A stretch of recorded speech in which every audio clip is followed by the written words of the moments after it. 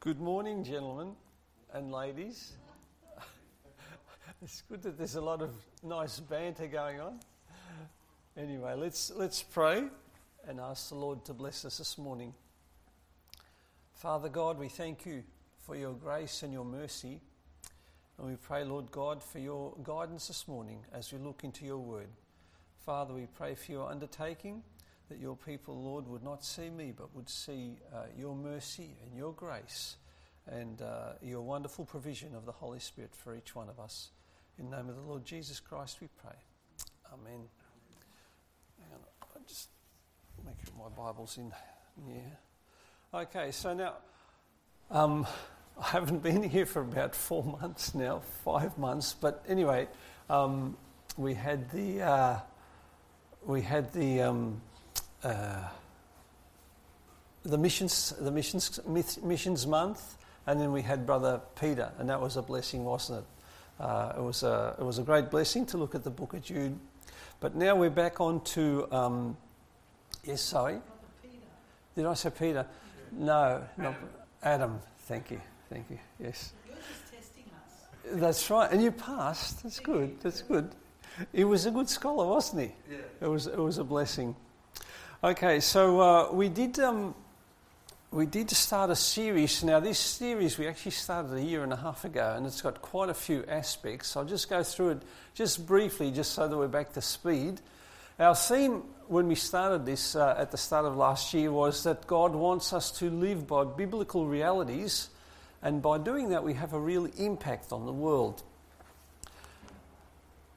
Then we looked at some scripture, some epistles, and we found that some New Testament Christians were spiritually sleepwalking. So, they weren't considering biblical realities. Then we looked at some of these biblical realities, that God is the ultimate reality. We looked at the fact that God is a person who relates to humans according to his holiness. Not according to our abilities, but according to his holiness. And God provided redemption to a hopelessly lost and sinful humanity. And then we looked at the fact that Christ, our great high priest, intercedes at God's right hand for us. And what a blessing we found that to be. And then the last topic, which we're still on, is the fact that the Holy Spirit empowers. And the theme was God gives us the Holy Spirit to empower us to live for him. And we looked at various aspects of the Holy Spirit. We saw that he is a person. He indwells every believer. And he motivates. He motivates us because when we sin we can grieve him, and that's a motivation for us to live a more godly life. He also motivates us because through him we glorify God. And in our body, which is the temple of the Holy Spirit, that can be used to glorify God. Well, it should be used. Then we defined the Holy Spirit. We looked at his personality. We looked at his office. We looked at his deity. And now we're looking at the special work, his special work in the believer.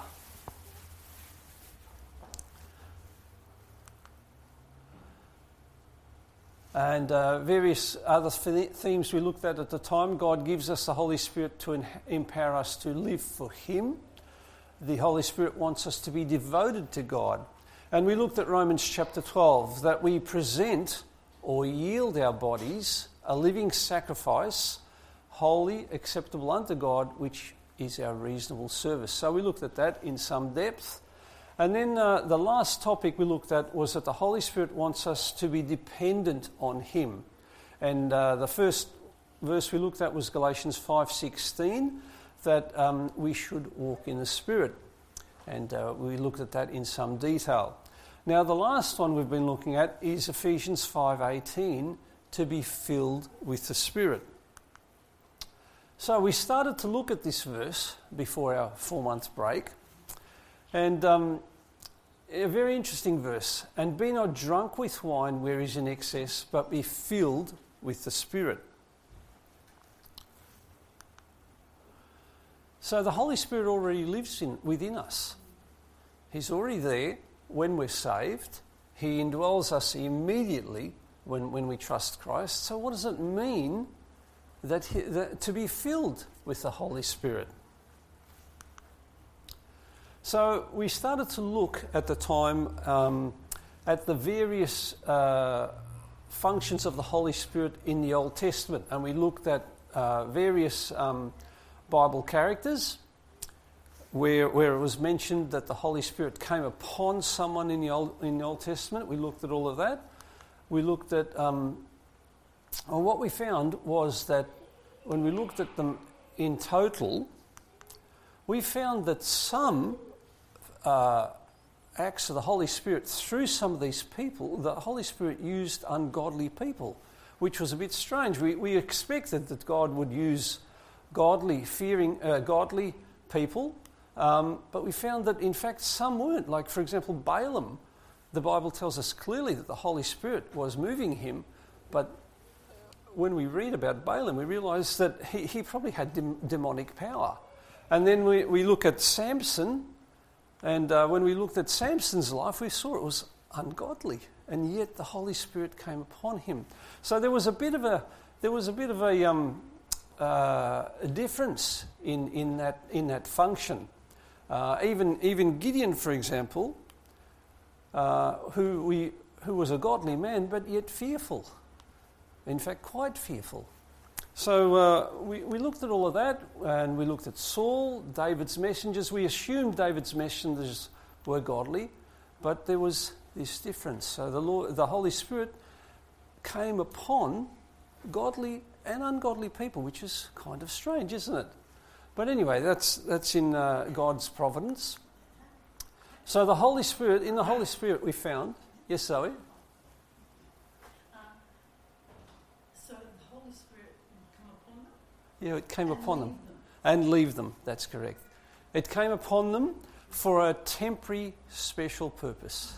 Yeah, so it came upon them and left them. That's what the Bible tells us. But then we found that in the New Testament, the emphasis of the Holy Spirit changed. It didn't come upon them, the Bible tells us. The Holy Spirit filled them.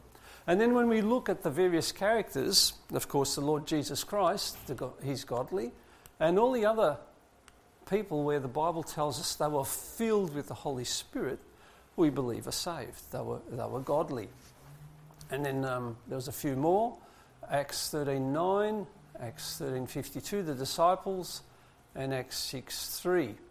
So they were all the occurrences of the Holy Spirit filling the heroes of the Bible. And then we decided to go into it a bit further, and we looked at the Greek word, we looked at what tense it was, we looked at the voice, we looked at the mood. So we looked at all of that with all of those Bible characters. We had a look at that in quite some detail, and we went through here as well. And then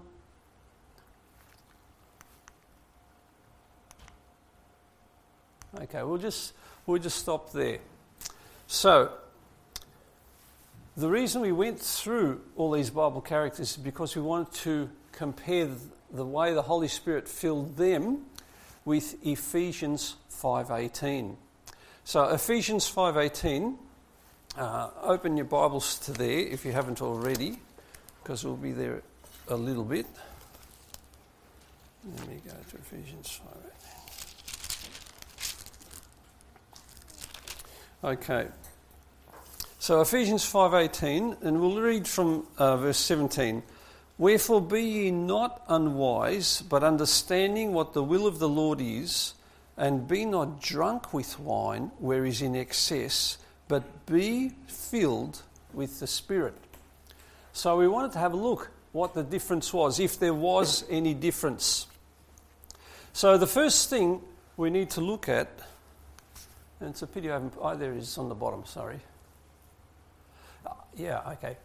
Sorry about that. So what we found in in the New Testament with the apostles and the disciples, as we had looked at all of these tenses, what we found was that the apostles and the disciples were filled with the Holy Spirit, that it was a description of what was already there.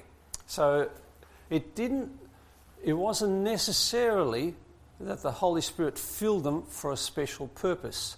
It appears from the tenses and the way that the word has been used in the New Testament that when it says they were filled with the Holy Spirit, it was a description of what was already there, not how it got there, which is the point we're going to go to now. So it's a description of their disposition, a person's equivalent to a person's inherent qualities of mind and character. For example, he was an angry man, or he was a happy man. So that's the sort of description. So he was filled with the Spirit. That's what we found that was essentially telling us. So now we want to compare that with Ephesians 5:18. Be not drunk with wine where is in excess, but be filled with the Spirit. And I've got the Greek word there, which we will be looking at now. So, if we look at Ephesians 5:18, we can look at some overarching aspects of that verse to get the meaning. So, be not drunk with wine. This is a contrast. So, rather than be drunk with wine, essentially, be drunk with the Holy Spirit. There's a contrast. Be not drunk with wine or be filled with Holy Spirit. That's a contrast. So, this contrast with being drunk and with wine, there are many repeated warnings in Scripture against drunkenness.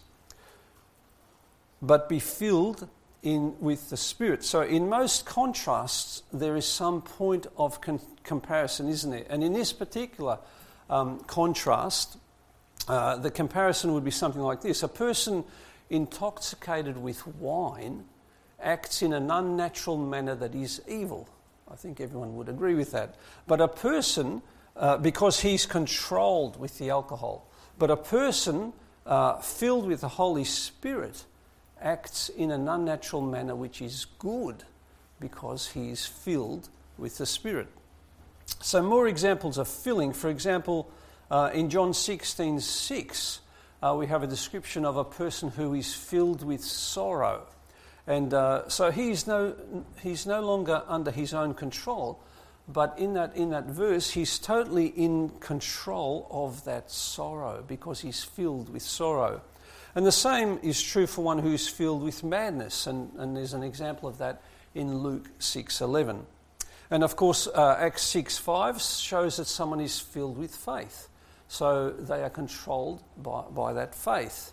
Or Satan, as in Acts 5:3, where it talks about Ananias and Sapphira. So they were under the control of Satan because they were filled with him.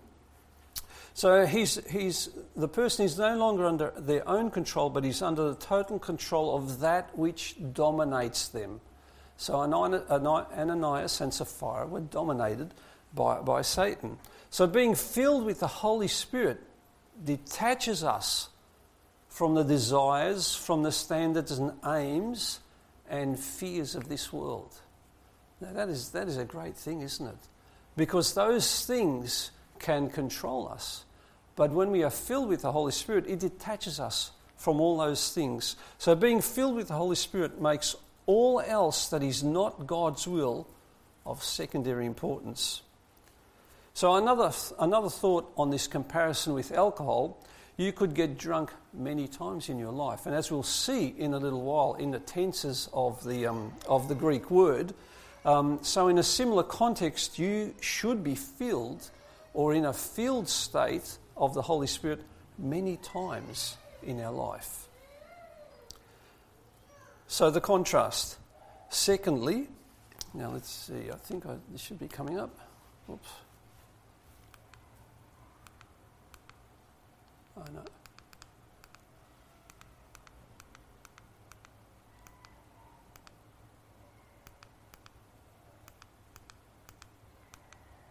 Sorry. Okay. So secondly, who should be filled? According to the verse, who should be filled? Well, should it only be the pastor that's filled? No. The epistle is probably the epistle to the Ephesians. Now, there's some conjecture as whether or not it was written to the church at Ephesus, but certainly they were in view. But the epistle is probably a circular letter, according to the commentators, to different churches in the area. So there was one particular one in view, which is Ephesus, but the fact that it was apparently a circular letter means that it is addressed and applicable to all the New Testament Christians. And in fact, the Greek grammar and context elaborates that meaning. Be filled. Now, there's be filled is the word in the second person plural, and the second person plural means you, all of you, every single ye, every single one of you. All of you without exception. Use, yes, that's right. So in context, of course, all Christians. So, who should be filled? All Christians. Now, who does the filling? Be not drunk with wine, where is in excess, but be filled with the Spirit. Now, I must have missed the slide, but anyway, let's have a look.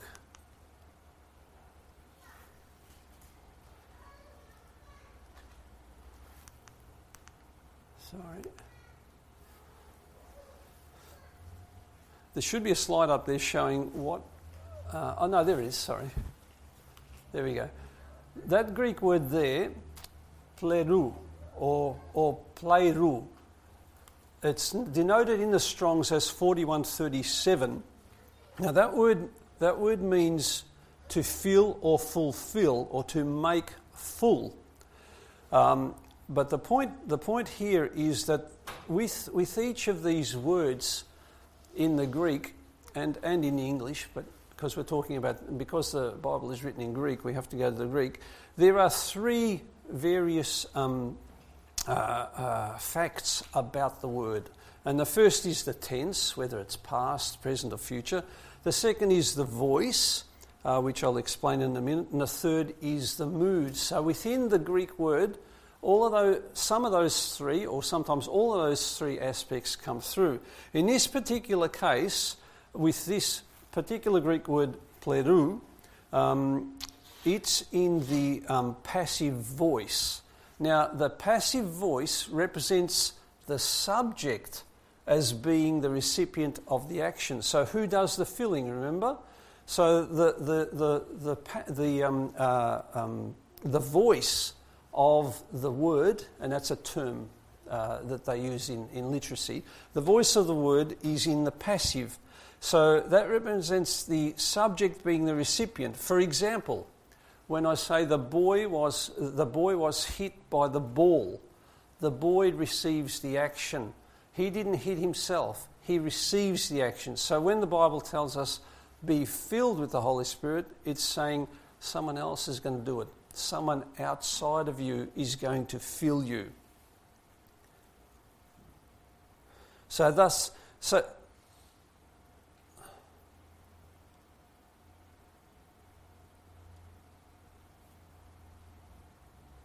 Someone else is going to fill you. So it's not done by us in particular, though we'll see later that we have, in fact, the power to be filled or not, but I'm jumping the gun a bit there. So then fourthly, should we decide to be filled? Or should we decide not to be filled is more the question. Should we say, oh, look, it's too challenging to be filled with the Holy Spirit. I don't really want that. When again we look at the Greek word, it's in the imperative mood. Remember the tense, the voice, and the mood? The Greek word is in the imperative mood, and the imperative mood corresponds to the English imperative and expresses a command to the hearer to perform a certain action by order of the authority of the one commanding. So this is a command for us. It's not an option. It's like when the Bible says, "Repent ye and believe the gospel" in Mark 1:15. It's a command. Now we can refuse it, and many people do, but there are terrible consequences for that. But it is a command. It's an absolute command requiring full obedience on the part of the hearers. So it's the same here with to be filled with the Spirit. It's a command. God says, "Be filled with the Spirit." Otherwise, there's going to be some consequences that aren't so good. Just like if you don't repent and believe the gospel, there's some terrible consequences. So it's a command. Fifthly, how many times should we be filled? Now we already looked at that, but just to see that.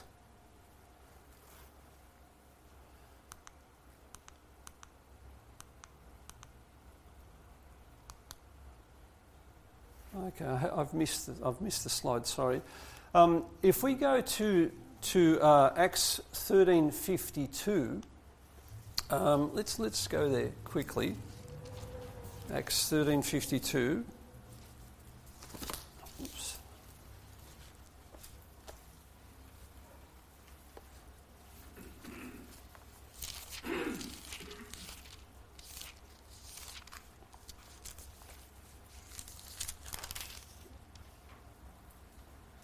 Okay, Acts 13:52.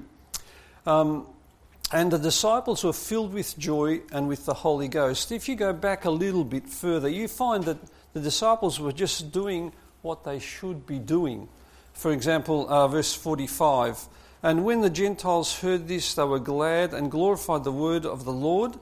As many as were ordained to eternal life believed. And the word of the Lord was published throughout the region. But the Jews stirred up the devout and honourable women and the chief men of the city and raised persecution against Paul and Barnabas and expelled them out of their coasts. But they shook off the dust off their feet against them and came unto Iconium. And the disciples were filled with joy and with the Holy Ghost. So the disciples are just doing what they should be doing as Christians. They're witnessing and attempting to live a godly life. So the Bible tells us that they were filled with joy and with the Holy Spirit. Now when we look at the Greek word, the 41:37, this pleirou, which in fact comes from the root word which is used with all the other disciples. That's what I was getting at before.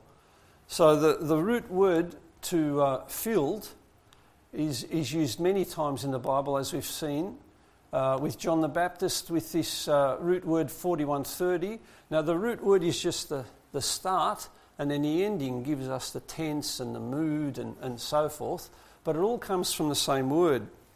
So this one here, that root word, that word really comes from that, which was the root word for everybody, including Jesus. But in this particular case, the ending changes, so we get a different Strong's number, and you can see the ending here. So that is now in the imperfect tense. Now the imperfect tense represents continued or repeated action in the past. So, be not drunk with wine, wherein is excess, but we're filled with the Spirit. It would appear that this should happen many times, and that's the meaning of the word. And especially when you look at the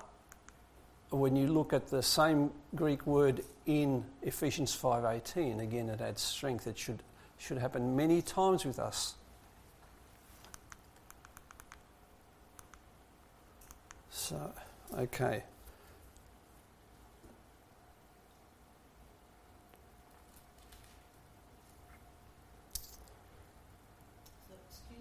Yes. Are you saying that we get topped up? Yeah, it should. Not that we get the Holy Spirit repeated many times. No. The filling happens many times. And what we're going to do is look at how we make sure that that happens, because that's the point. Because the Holy Spirit's in here, right?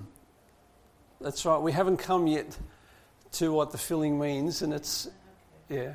yeah. We'll work through it.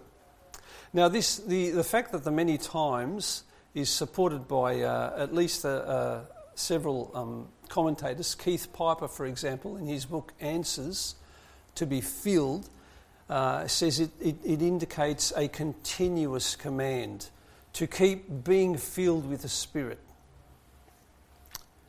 Now, the Greek interlinear that I have at home agrees with that, uses the same word. The Wycliffe Bible Commentary has the same idea.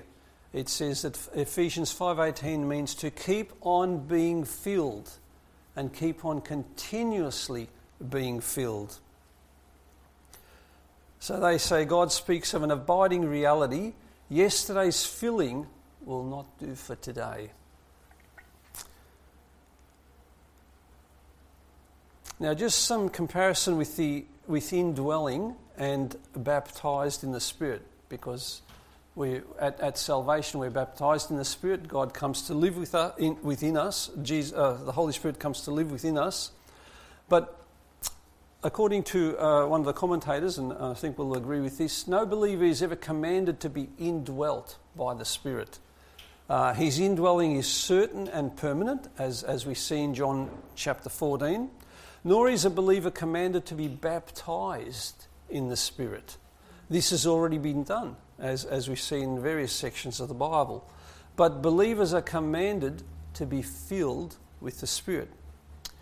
Hence, and this is the point, there is individual responsibility. There are conditions to be met if we are to experience the Spirit's control in our lives. And we'll look at that soon. So the filling of the Spirit is not confined to one experience or to any one point of time exclusively, but may be repeated many times. Now we know there's one baptism, but many fillings of the Spirit. The experience of the apostles in Acts suggests, according to the commentators as well, and as we've seen, that they were repeatedly filled with the Spirit. Acts chapter 2 shows the apostles filled on the day of Pentecost. Acts chapter 4 shows them filled again a few days later. However, we must bear in mind that the decision to be filled with the Holy Spirit, according to this verse, appears to show that the filling of the Holy Spirit is within our power. We can deny it if we want. Yes, Si? Yeah, that's right. Practically, how do you go about it? We're going to get through that. That's what we're going to go to. That's what we're going to get to. Have to set the groundwork first. Thanks, Zoe. So, okay. Now, one of the other commentators says, sadly, all Christians are not filled with the Spirit.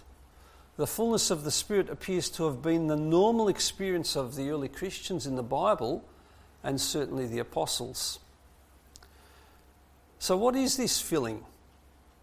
Is it as we know, filling? Well, the word is pleroo, and it is. It's like water filling a glass. That's what the word means. It's like wind filling a sail and therefore carrying the ship along. So to be whole, it's like when the Bible tells us that the Holy Spirit moved the Bible writers into writing the Bible. The Holy Spirit moved them along. He filled their sails. So in summary, the Holy Spirit is very important. The Greek words indicate to us all Christians are to be filled. It's not an invitation, it's an absolute command. It's in the present tense, meaning keep on being filled moment by moment, and God does the filling. We don't actually do the filling ourselves. So now, has God left us a specific formula to follow? Let's have a look. What have I done here?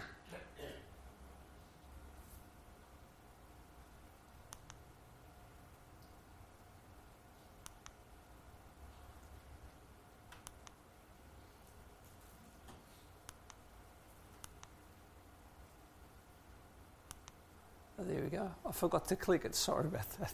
So here's a brief summary. Okay,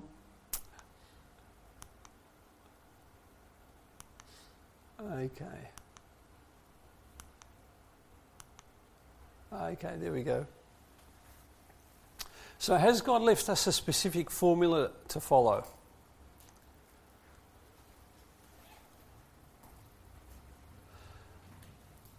Well, let's start with the first steps. Let's look at Ephesians chapter 5, and we'll look at the verses after it. So this would be the obvious thing to do, wouldn't it? Let's see what comes after it. So, if we look at Ephesians chapter 5:18, and be not drunk with wine wherein is excess, but be ye filled with the Spirit. Now what comes after it? Look at verse 12. Speaking to yourselves in psalms and hymns and spiritual songs, singing and making melody in your heart to the Lord. Look at verse 20.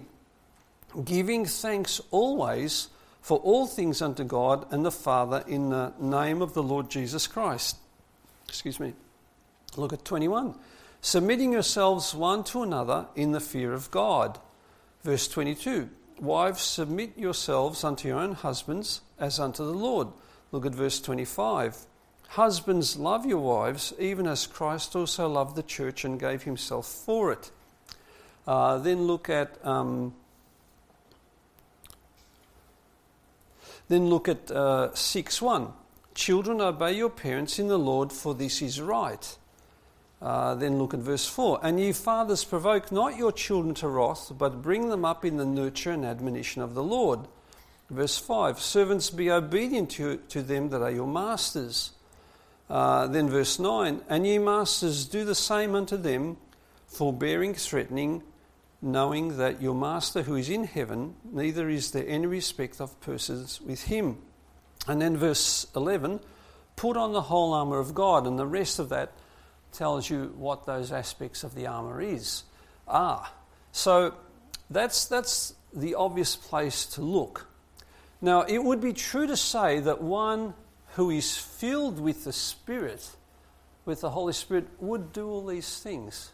That would be correct, wouldn't it? You would expect someone who was filled with the Holy Spirit to behave in this way. But is the converse true? So let's pick up an obvious example. Just because one sings spiritual songs, is one filled with the Holy Spirit? Is he? No. He might like the music. He might like the tune. Just because a wife submits herself to her husband, does it mean she's filled with the Holy Spirit? No. She might do that for other reasons. She might be afraid of him. She might figure that's the easiest way, or maybe she thinks, well, he loves me so much, I'll do this. Or just because a husband loves his wife, is he filled with the Holy Spirit? Not necessarily. He might love his wife for other reasons. He might love his wife because she really cares for him. So there are several godly attributes and behaviours listed here. But of course, this is not exhaustive, is it? So there's not a formula here that says to us, you're going to be filled by the Holy Spirit if you do these things. That's not what that's saying. There are many other things. For example, Galatians 5:22. But the fruit of the Spirit is love, joy, peace, long-suffering, gentleness, goodness, and faith. So you need to fulfill that as well. If you're to say, well, I'm filled with the Holy Spirit. Or at least if you try to decide yourself whether you're filled or not. Then Ephesians 5:9, for the fruit of the Spirit is in all goodness and righteousness and truth. And then if there's even more challenging verses. Philippians 2:3, let nothing be done through strife or vain glory, but in lowliness of mind, let each esteem other better than themselves. That's very challenging. Look not every man on his own things, but every man also on the things of others. Let this mind be in you, which was in Christ also. So there are lots of things that we would supposedly need to fulfill if we're looking for a formula.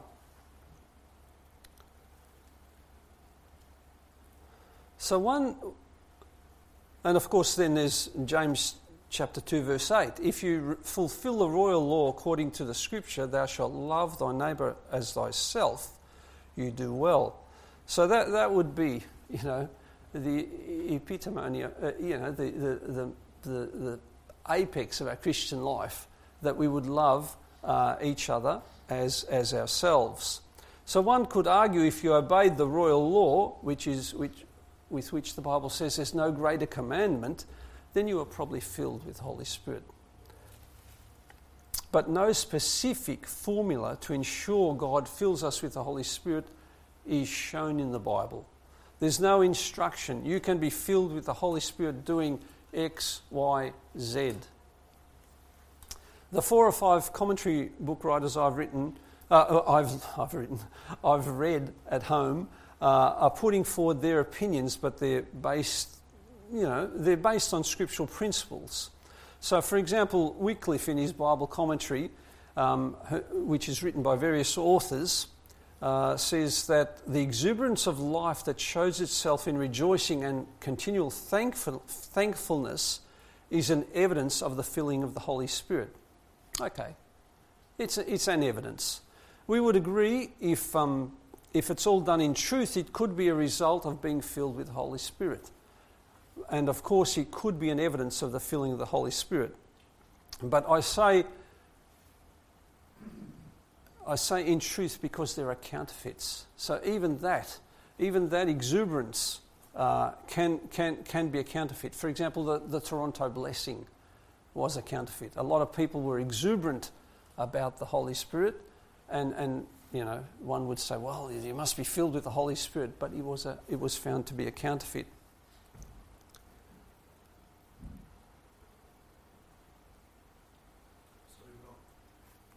You have a comment. Mm-hmm. So there is no specific formula, you said, to be filled from the Holy Spirit. There is no A plus B equal to C. That's right. Not in such clear terms. That's correct. However, I think one of the key elements, if we want to be filled with the Holy Spirit, one of the key elements should be your will. Because you mentioned before, your will is, you need to have a desire. Yes. And you put your will. Mm. So I think in our Christian life, always we have these moments when you choose, you said, watch the TV or read the Bible. Yeah. I know what is the right answer. Yes. But it's up to me. Yes. If I want to read the Bible. Yep. And this is the moments that I think we can feel or be top off of the Holy Spirit. The Bible says, for example, love your enemies. And I think you need a lot of the Holy Spirit in your life to do that. Correct. To Yes. Yes. That's right. That's right. This moment in life is when the Holy Spirit controls your life, control your emotion, control your will. But this is because you give this to the Holy Spirit. So, I'm not sure if that is a formula, but there is a key moment. There is. Is that will you decide. Yeah. When I say there's no formula, it's not specified. Now, I did have, I don't know it here. Oh, I've got it here, sorry. Here we go.